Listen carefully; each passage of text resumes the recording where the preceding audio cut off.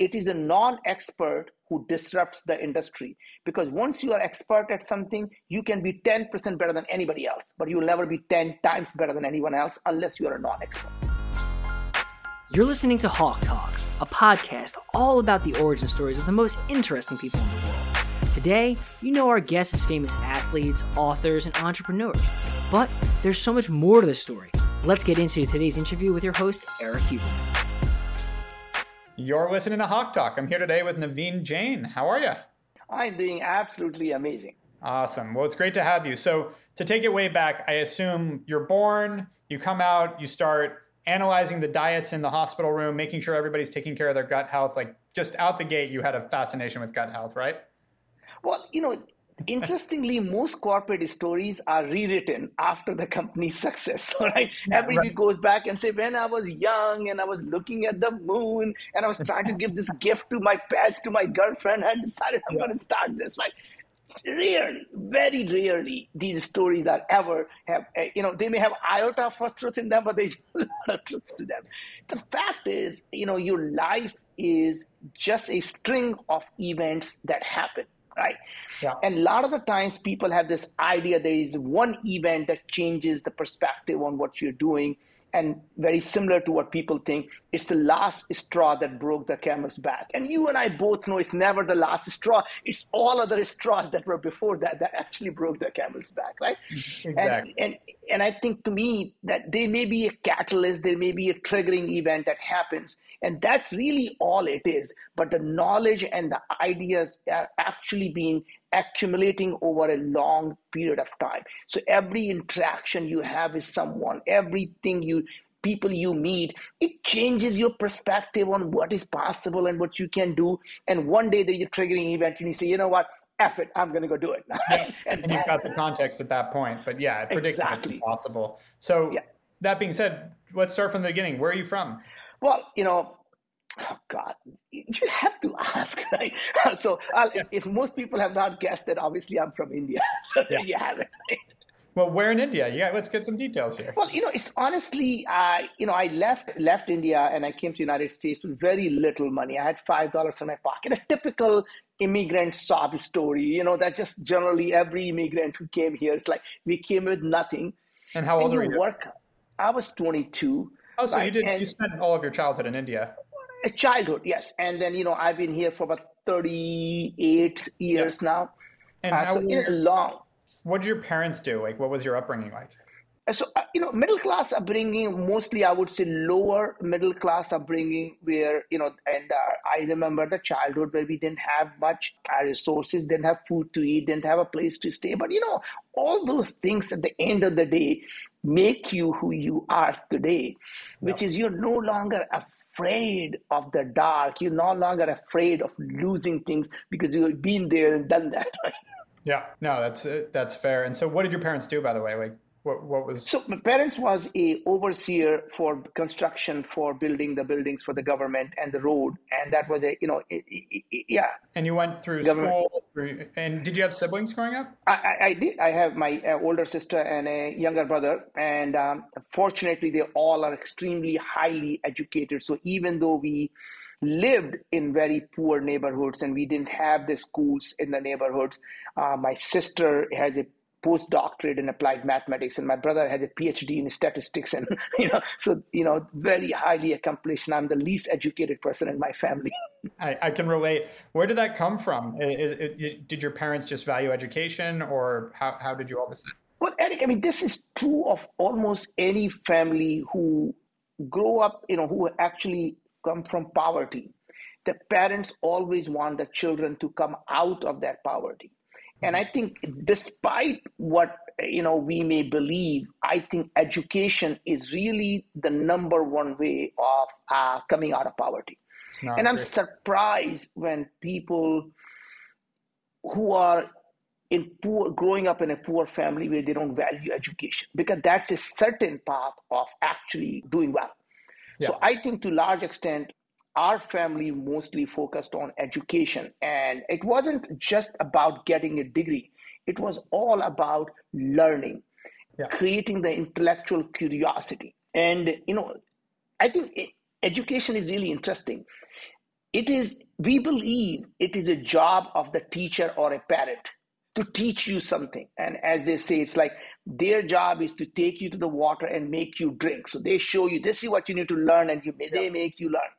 And I really believe if you really want someone to learn something, all you have to do is not take them to water and make them drink, make them thirsty. Because once you make someone thirsty, not only they will spend rest of their life finding the water, they will drink it, right? So what causes people to be thirsty is intellectual curiosity. And if you can create intellectual curiosity in someone, you will find that person never stops learning. Right. Because every time they find something, they say, why does it work this way? Why can't we do X? And they constantly learn. And learning becomes a lifelong goal and achievement. And that to me is something that we were very fortunate to be able to actually pass that thing to our children. And, we have 3 amazingly great kids. Our oldest went to Wharton, and then he started, and he is now building his 3rd unicorn, right? And a great entrepreneur. And if you Google him, he's literally featured in New York and Wall Street Journal and Inc. magazine, and you pick a name you want, he's featured everywhere. Yeah. Our daughter went to Stanford. Stanford STEM Fellow, Stanford Mayfield Fellow, first company using AI to remove gender bias, and now she's on to her 2nd company, Women's Health Company. Our youngest one went to Stanford, became a Schwarzman Scholar, and now he's doing a fintech, right? What is it about?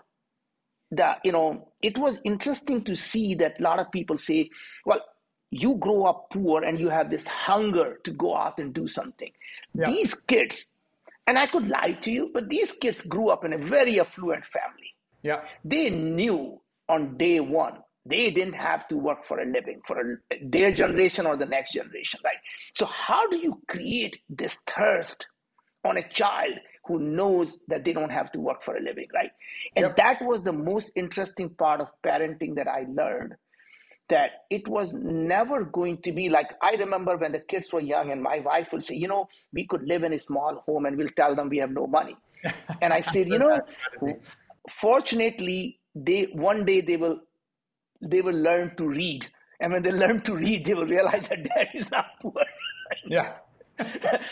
And if you're expecting the kids to be illiterate, then we don't need to worry about anything anyway. Yeah, exactly. You're not setting them up anyway. So.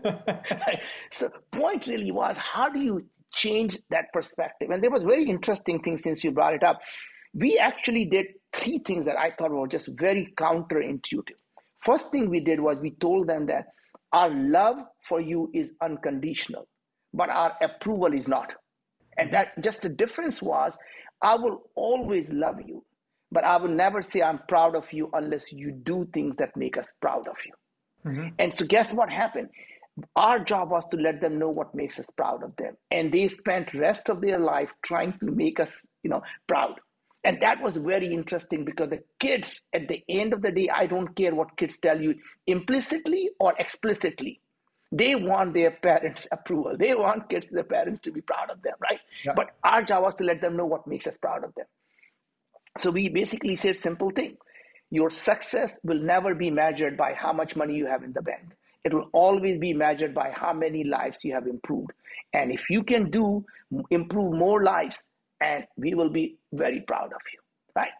Number 2 things. We say your success will show when you become humble. Because if you still have arrogance left in you, that means you're still trying to prove something to yourself or someone else. And that's the reason you have arrogance. The minute you actually become successful, you never have to show someone who you are. You just do things, right? Yeah. And the 3rd thing we said was, look, your self-worth never comes from what you own. It comes from what you create. So if you own a lot and you haven't created anything, you're still a parasite on society. So do me a favor and just don't be a parasite. Yeah, touche. No, that's so I'm curious. So, you grow up in this environment where, they reinforced education and everything. Were you entrepreneurial at that point? Like, did you? Oh, yes. Yeah. I've been an entrepreneur I mean, I started my first company in 1996 in the early .com era, right? So that was after And kids. I meant more childhood. oh yeah. But my point was the kids were, my oldest was 6 years old when I started the company, and our daughter was 2 years old, and the youngest wasn't born. Yeah. So they grew up in this entrepreneurial family. Yeah. Where No, the first company. I was talking about more you though in India. Like, were you doing entrepreneurial things as a kid? Well, very interesting. In India, surviving is entrepreneurship, where you have 1.4 billion people for anything you want to do. So if you want to go to a good college, you are, when, my kids, you'll say, oh, Dad, you don't understand. The Stanford only has 6% or 5% acceptance rate. It is very difficult to get in. And I was like, 5%? I wish I had a 5% when I went to IIT. I mean, it's literally at that point you have, 500 million people applying for a 2000 thing. I mean, where the 5% comes into that? It's like, really, 5%? I'll take that any day. Yeah, no, that's fair. And I think what I'm saying was that you become everything there is literally takes a survival skill of an entrepreneur just to live through that. Yeah, no, there's a lot of truth to that. And so what drove you to come to the US? Was it just opportunity? You wanted to come out? Neither one. I think, I hate to even say it, is partly about just believing that I'm so damn good. So I had no dream of coming to United States. I didn't plan for doing it. And generally, I was finishing my MBA, and there was a company called Burroughs, and you're too young to remember that. It's called Unisys. They were a big mainframe company like IBM. They came for a campus interview looking for computer science people. I have never seen a computer in my life. So I'm like, just why would you even apply? Yeah. I was having lunch with a bunch of my buddies and said, God, these guys, they do an aptitude test. And he said, this is the toughest test they have ever taken. And I said, come on, dude. I mean, what tough? I've been to IIT. This is not a tough test. And the guy looks at me and said, have you done the test before you tell me it's not tough? Yeah. I said, that's a challenge. Fuck it. So I'm going to go do that damn thing. So I go there, actually do the test. And obviously must have aced it because next day I get a call and say, we want to interview. I said, interview me for what? He said, being a computer programmer. And I said, what's a computer? And the guys have no idea that am I just playing with them. He said, we're looking at your thing. And you telling me you don't know what computer is? I said, never know. I have no idea what computer is, never seen one, never done anything. And the guy says, do you know the difference between a bit and a byte? And I said, moron knows that. Byte is big and bit is small. He said, there you have it. You're a computer programmer. I said, okay. And they basically say, great, we're going to hire you. We're going to bring you to New Jersey. You're going to do the computer programming. And there you have it. So that's how you ended up in the U.S. Got it. And so how long did you do that for? Like, how long before you met your wife, had kids, all that? So I worked there for about a year or so. And then I decided, I was in New Jersey and, landed up in New Jersey, and I was getting paid $500 a month.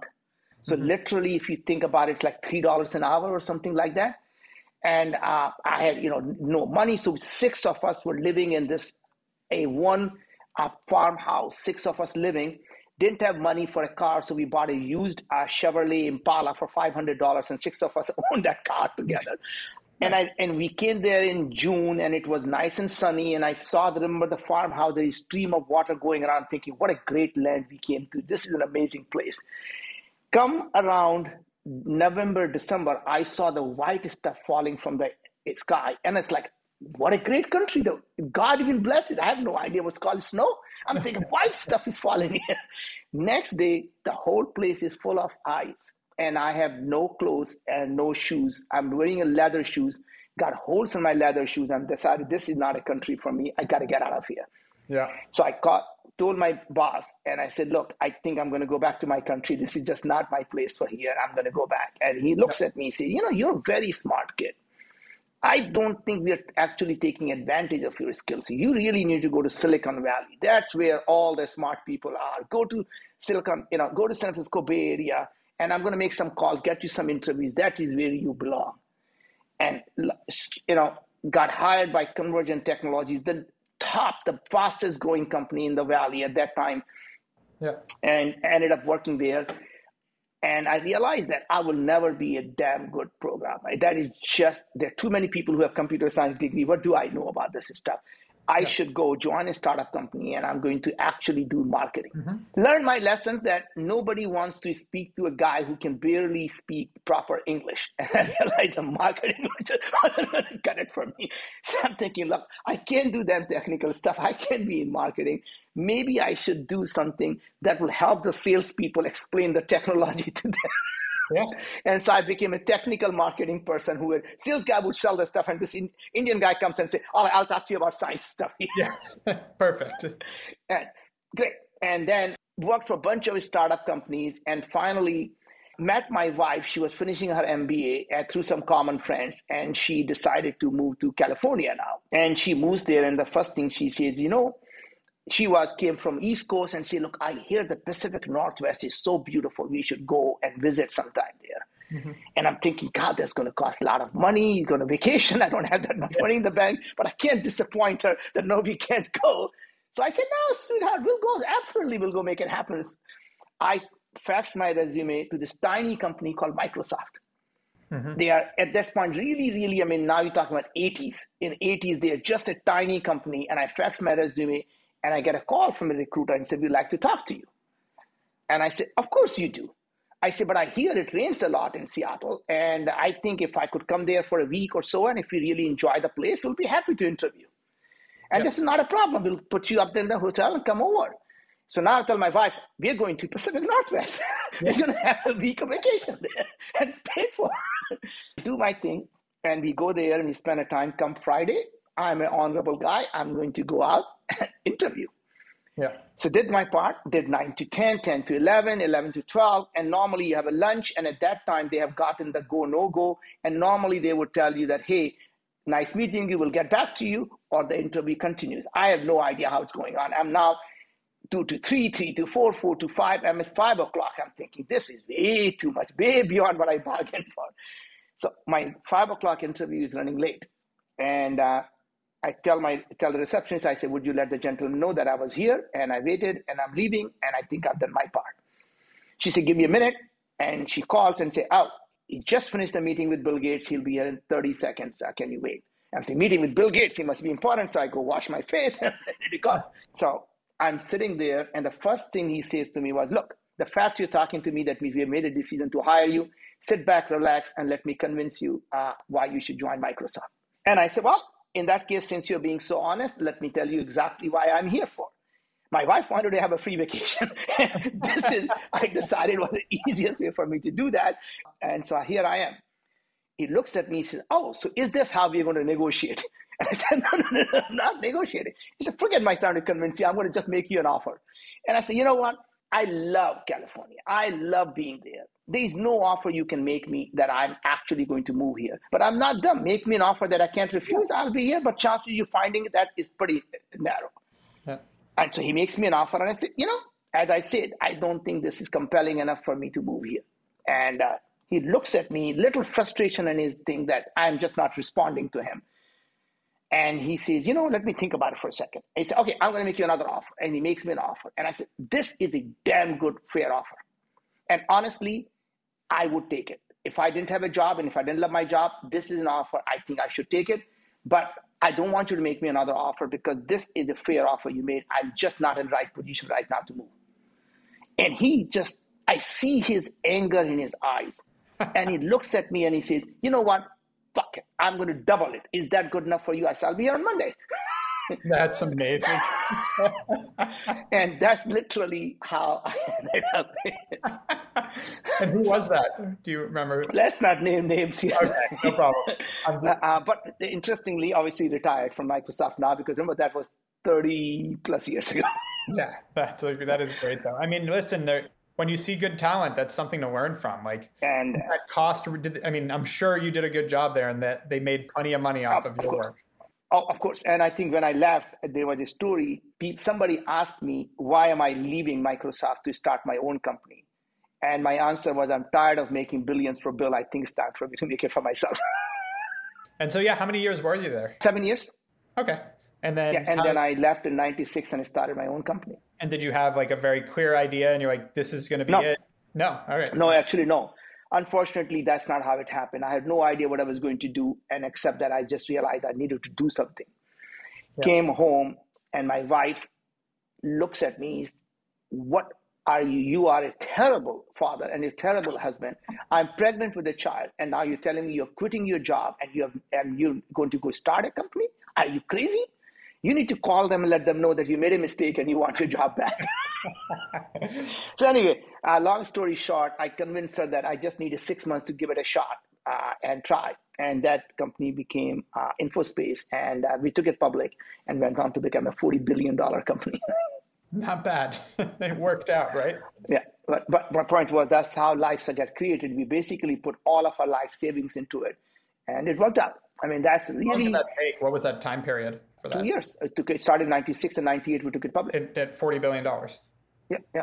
So 2 years, 40 billion. So your wife wasn't that angry at that point, right? No, but 3 years and 40 billion, but it's just if you're counting. Yeah. Oh, yeah. That's and what do you credit that success to? I mean, obviously you were skilled at that point, right? I think main thing about life is that, every single company, I don't care what company it is, goes through a near-death experience before they're actually successful. We came this close to dying and losing everything in the company. Look at Facebook. I mean, they were close to death. Oracle, they were close to death. Apple, I mean, which is now the biggest company in the world, they literally would have died except Microsoft saved them because they didn't want to have Justice Department going after them, right? Yep. So my point is, what I learned as an entrepreneur, which is what I'm going to now just change the subject on, is what I learned as an entrepreneur is that life of an entrepreneur is about being alive. And what makes you alive is when you have a heartbeat. What does a heartbeat look like? Up and down and up and down. And when you have a smooth, you're dead. So when someone tells you that they're looking for a smooth life, they're looking for a life of a dead person. Yeah. What I realize is you need to expect that you're going to have ups and downs, and then you need to accept them when they do happen, right? Know when you are down. All you have to do is hunker down and know the next beat is going to be up. But the lesson that you learn is when you're on top of that beat, never get too cocky, because remember, the winter is coming. Yeah, amen. Love that metaphor. No, it's something you see with every entrepreneur. It never ends. You look at the biggest companies in the world. You mentioned Apple. Like, it's not like Tim Cook has it mellow and easy. Like, there's always something. And so you IPO this. I assume you got some liquidity there. And did you just retire there? Was that it? You made your money? Well, that's exactly what most people would have done. And I think this is really interesting. And I think I'm going to take it in a slightly different direction. Most people, when they make slight bit of money, and especially when their kids are young, what do they say? Oh, I'm going to now sit at home, spend time with the family because they need me. And that to me is fundamentally a wrong way of doing it, because children are looking to you as a role model. So now let me now play it from a kid's perspective. So I now retired, I sit at home. My kid goes to school and he watches the dad sitting on the sofa watching CNBC. They come back from home, what a dad says, great job, kid. Tell me what happened in the school. By the way, go do your homework. It takes hard work to be successful. And they watch the dad sitting on the sofa watching CNBC. Yeah. What they're thinking in their mind is, I want to grow up just like my dad, sit on the sofa and watch CNBC, despite what you tell them. Instead, what dad did was very different. Dad, having made money, starts a second company. Shows the kid it doesn't matter. Money, it's not about telling them money doesn't matter. What matters is what you're doing and making something happen. They see you do that. Then you start the third company. And then they see the dad go completely crazy. And dad says, we're going to go to the moon. And we're going to build a company to go to the moon. The kid's thinking, Dad, you're crazy. No private company has done that. What, you want to burn your money? Be my guest. But why would you want to ever do something like this? Time for you to retire. Dad goes out and shows them how it can be done. Yeah. And then dad completely loses his mind, says, we're going to go into healthcare now. We're going to change the way people get healthcare. This time, the kids have grown up. Kids had a family meeting. And we all had a family meeting. Dad, you have done amazing leave out. It's time for you to rise into the sunset. Why would you want to? Why would you want? Kid wants me to say, you're going to get bloody. You're going to never. No one solves healthcare problems. Are you crazy? And what is this microbiome thing you keep talking about? Nobody understands this microbiome. You are just crazy old man. Dad says, watch how things are done. And now, Dad, can you please help my friend who's really having a lot of stomach ache? He really needs help. Can you send him a kit, right? My point I'm trying to make is that they see me do these things.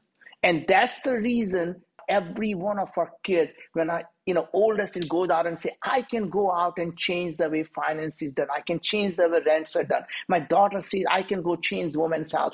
My son says, I can go out and crack this nut, right? Is why? Because they did not watch, I didn't tell them to do something. They watch me do it, right? And that's the lesson to a parent is, don't tell your kids, go work hard and be entrepreneurial when you are themselves, you're so scared of being entrepreneurial. The only thing I will tell you that there was a guy who used to work for me, and I had hired him from a large company. And one day he comes to me and say, Naveen, I don't know why your kids are so entrepreneurial. I keep telling my kids to be entrepreneurial and they just don't want to do that. They want to join a company.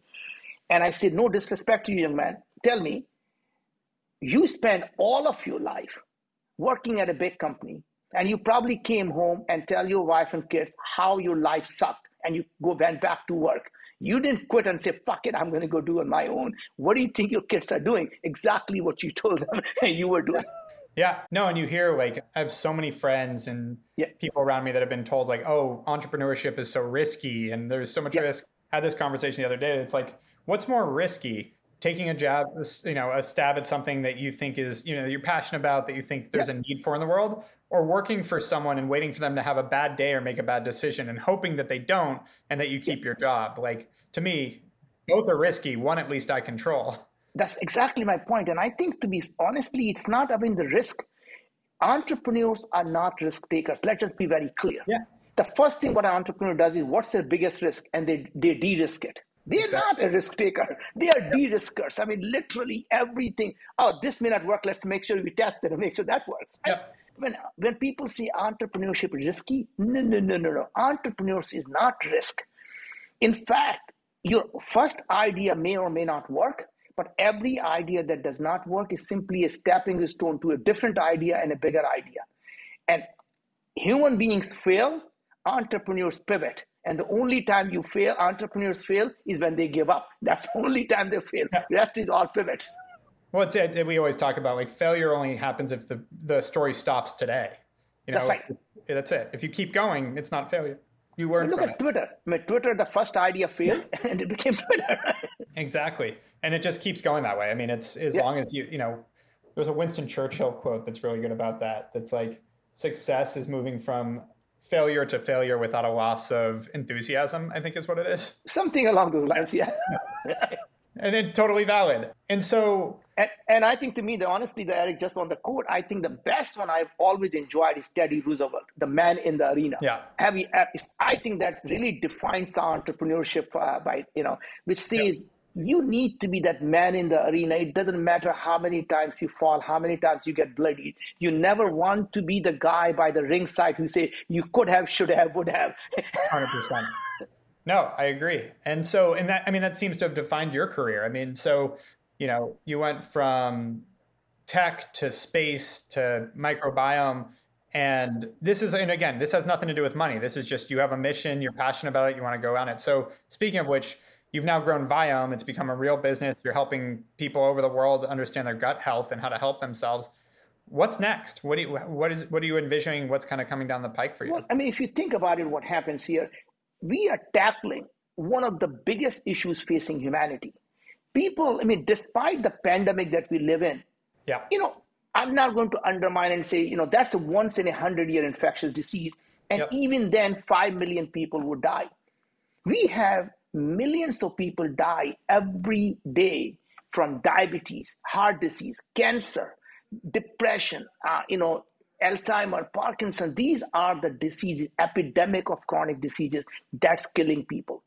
An interesting thing about chronic diseases is you don't wake up in the morning and say, honey, I was out with the boys last night. I think I might have caught diabetes. You don't catch diabetes. You don't catch heart disease. You don't say, honey, I think I caught obesity. No, sweetie, you have been fat for a long time. My point I'm going to make is that chronic diseases are preventable and actually reversible. And that's the fundamental thing. And what we realized was, what if we can understand the human biology at a molecular level and use the machine learning to see what causes the onset of a chronic disease and what causes the progression of a chronic disease. And if we can prevent it, early diagnose it, and cure it, you're done. You have all three paths taken, right? The interesting thing is, coming in from outside the industry is what allows you to do that.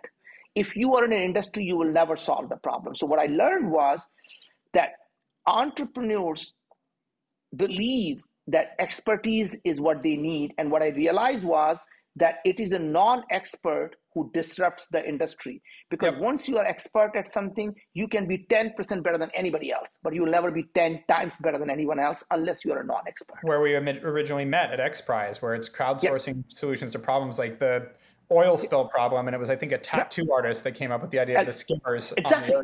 Yeah. And that's literally what happened in healthcare. Everyone said, we're going to look at the genetics because people's genes are their destiny. And we said, wait a second, I don't understand biology, but your DNA never changes.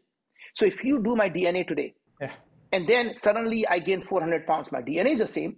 I get heart disease, my DNA hasn't changed. Now I get diabetes, my DNA hasn't changed. In fact, I die. And 10 years later, you do my DNA still hasn't changed. If DNA can't even tell you you're dead or alive, how it will tell you you're healthy or sick? And we realized was, if your genes are not changing, what is changing? Your gene expression called RNA. Why would you not measure RNA? That's literally how I came to the conclusion. We are going to solve this problem because no one does gene expression. We're going to go measure RNA. No one told me RNA, no one can measure RNA because it's not measurable, because no one can do it. As an entrepreneur, you never take no for an answer. We found the technology at a biodefense technology at Los Alamos, where they were solving this problem for actually bioterrorism. Licensed the technology, got perpetual exclusive licenses, started Viome. Now we have analyzed over 325,000 samples. Wow. Imagine what happened.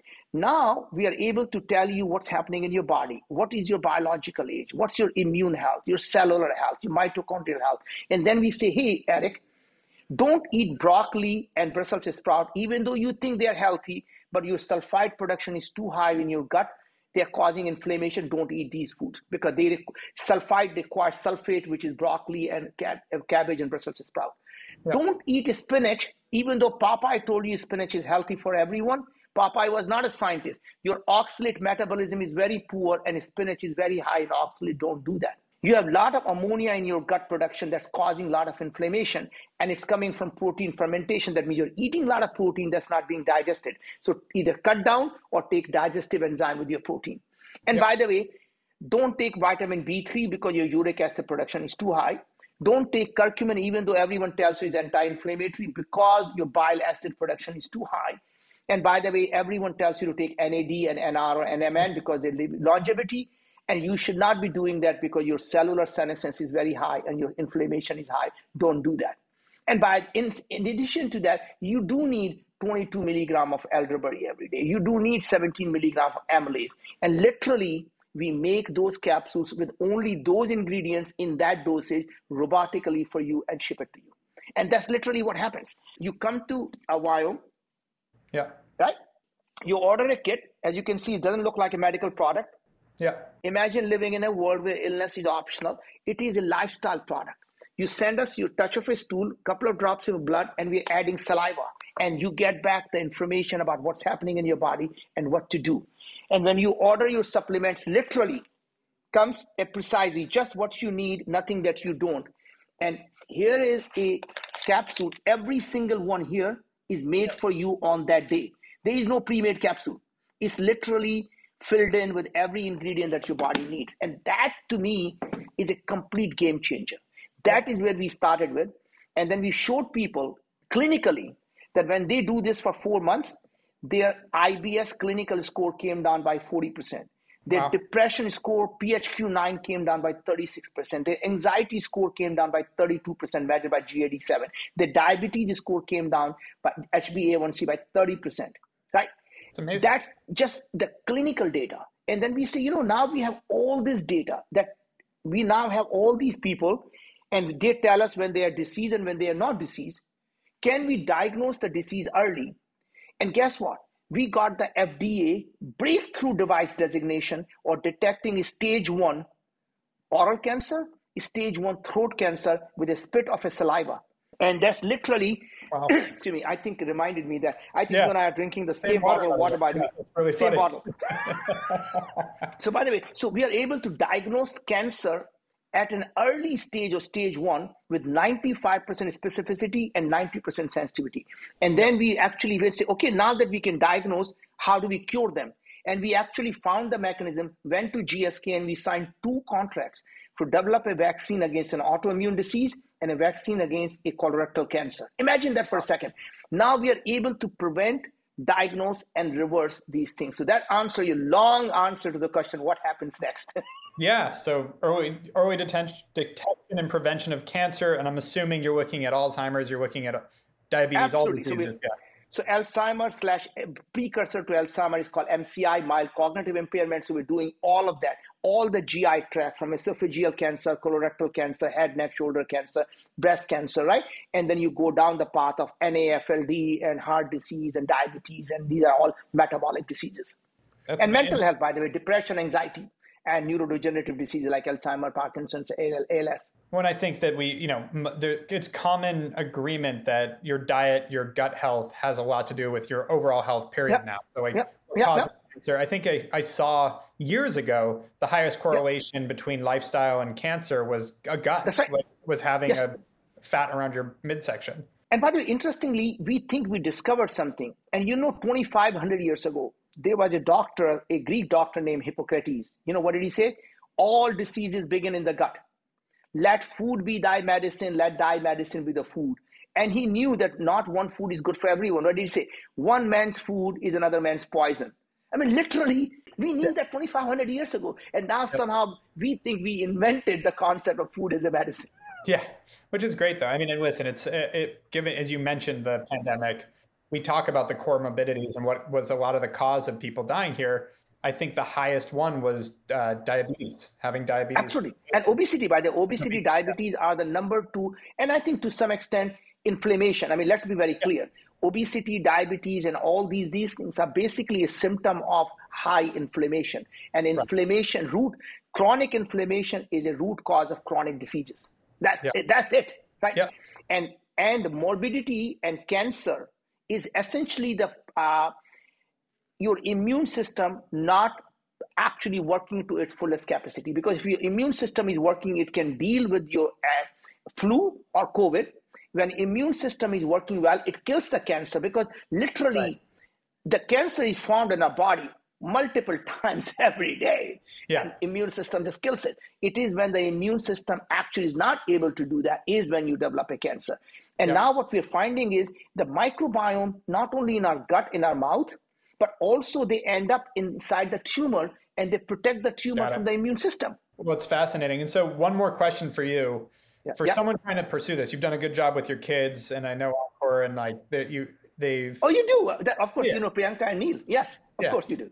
They've done incredible things. What would your advice be to someone trying to pursue their dreams now, young or old, whenever it is that it hits, that it's like, I've got to go do something? What's your one piece of advice you wish you had or you didn't have that set you off? I tell you, it's very simple.